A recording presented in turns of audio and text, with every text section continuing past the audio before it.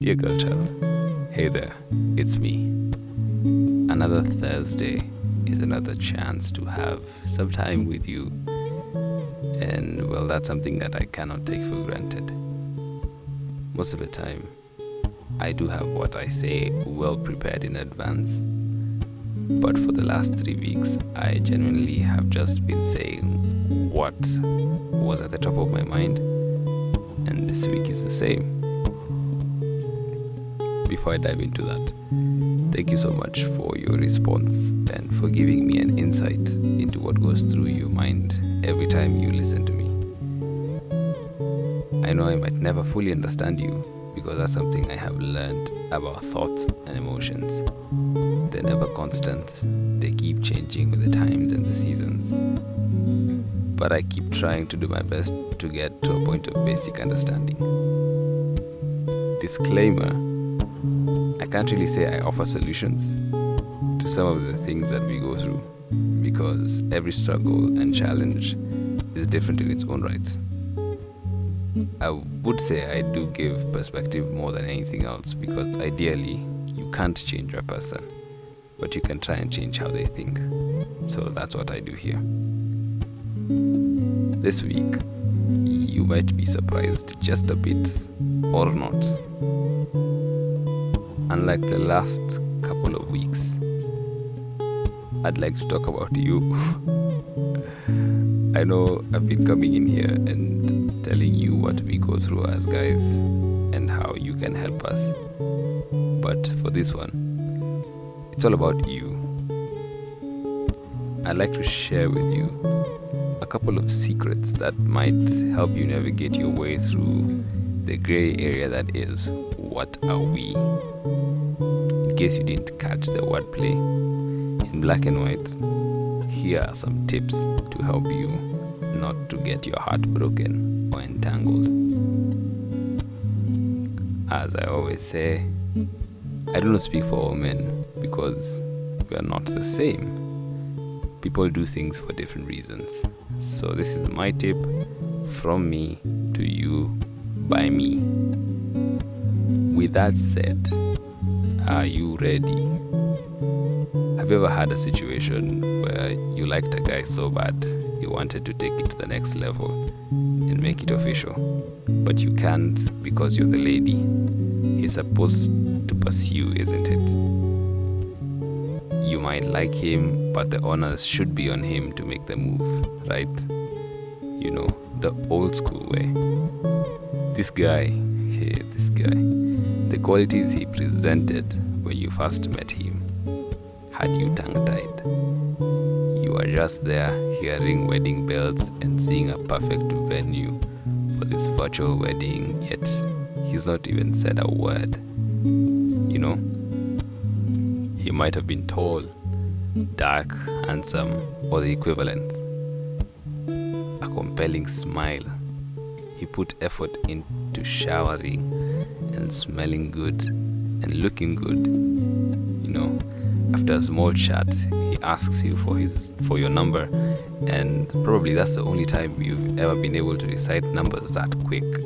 You give it to him. Things move from there to the preferred method of chatting, the app, the DM. You catch my drift. A few weeks, months, you feel the need for more exclusivity, more privileges, more place value. You've been throwing hints like crazy, and yet a brother doesn't even seem to catch any of them. You're left frustrated and confused and hurt by this apparent lack of next level romance. This is where all the clowning starts, by the way. All in all, it ends in tears. Side note, this happens to guys as well. But that's where I come in. You know, as a lady or a girl, you know what you like and what you don't. Who has a chance and who doesn't, right? The same things happen on our side. We know, I promise you, we know who we'll commit to and when we shall do that, and we know who we will string along. Who we know. Of course, it's not a good thing, first of all, and that's why we're here. Guys have a built-in sense of when they will commit and who they will commit to. I know you might not necessarily agree with that, but just pause. Look around your circle. Look at the men who've committed to one person and one person entirely, and watch their behavior. They start using terms like we, us, our. Short words, but huge exclusivity. He communicates that he is not alone, but he has someone that he values so highly that he deems her a part of him. And then there's the generic. There are guys and girls who have mastered the art of wordplay. They will use the same words, but this time there's a difference. They're only used when it's just you and them. Probably in your chat, you'll come across phrases like, we should hang out soon, we'll plan together, we should take pictures, we make a good team. Keyword in the chat. No one else can vouch for that. But when you come out to the people that they hold in high regard, you become you, and he or she becomes I. Just think about your current or previous situations where we could have been used, but I or you was used. There's something that happens after that which just confirms all your fears. You've gone out, you've hung out with this person, and they've put you aside in some sense. They haven't portrayed you as one of them, you know. So you go back into this chat and you ask him or her, what are we? And they say to jest, we are just friends. As painful as that sounds, it's the truth. They never actually gave incentive for more or commitment. You and I built it up in our minds.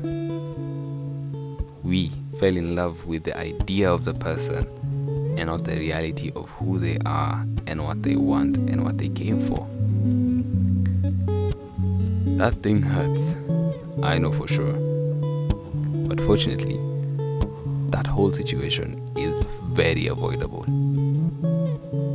Everything we've talked about in the last 8 dates leads to this. If you've been paying attention, words like choice, consequence, possession have been used severally. But I'd like to highlight choice for now. You remember when you recited that number so quickly that you didn't need to double check? That's where your choice starts. You get to choose why you give your contact details. You get to dictate how, the why, the where, and the when. You are in control.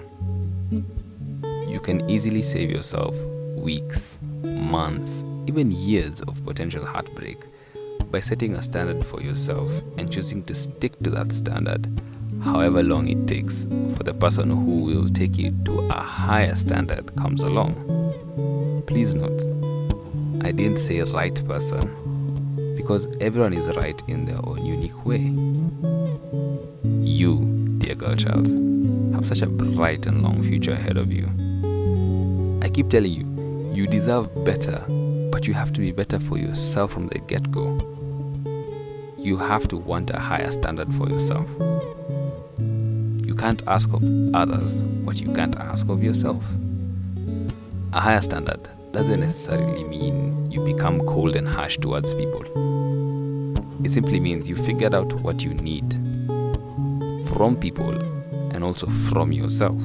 In the date before last, I tried spelling out what love really is. And I'll do so again because I think you and I are worthy of love. We don't deserve it, but we are worthy. So here we go. This love is large and incredibly patient. This love is gentle and consistently kind to all. It refuses to be jealous when blessing comes to someone else. Love does not brag about one's achievements nor inflate its own importance. Love does not traffic in shame and disrespect, nor selfishly seek its own honor. Love is not easily irritated or quick to take offense. Love joyfully celebrates honesty and finds no delight in what is wrong. Love is a safe place or shelter, for it never stops believing the best for others. Love never takes failure as defeat, for it never gives up. It truly, truly never gives up. In the end, we end up with the people who we resemble on the inside. You, dear girl child, have the best possible scenario waiting for you, if only you seize the chance. So what are you, or who are you?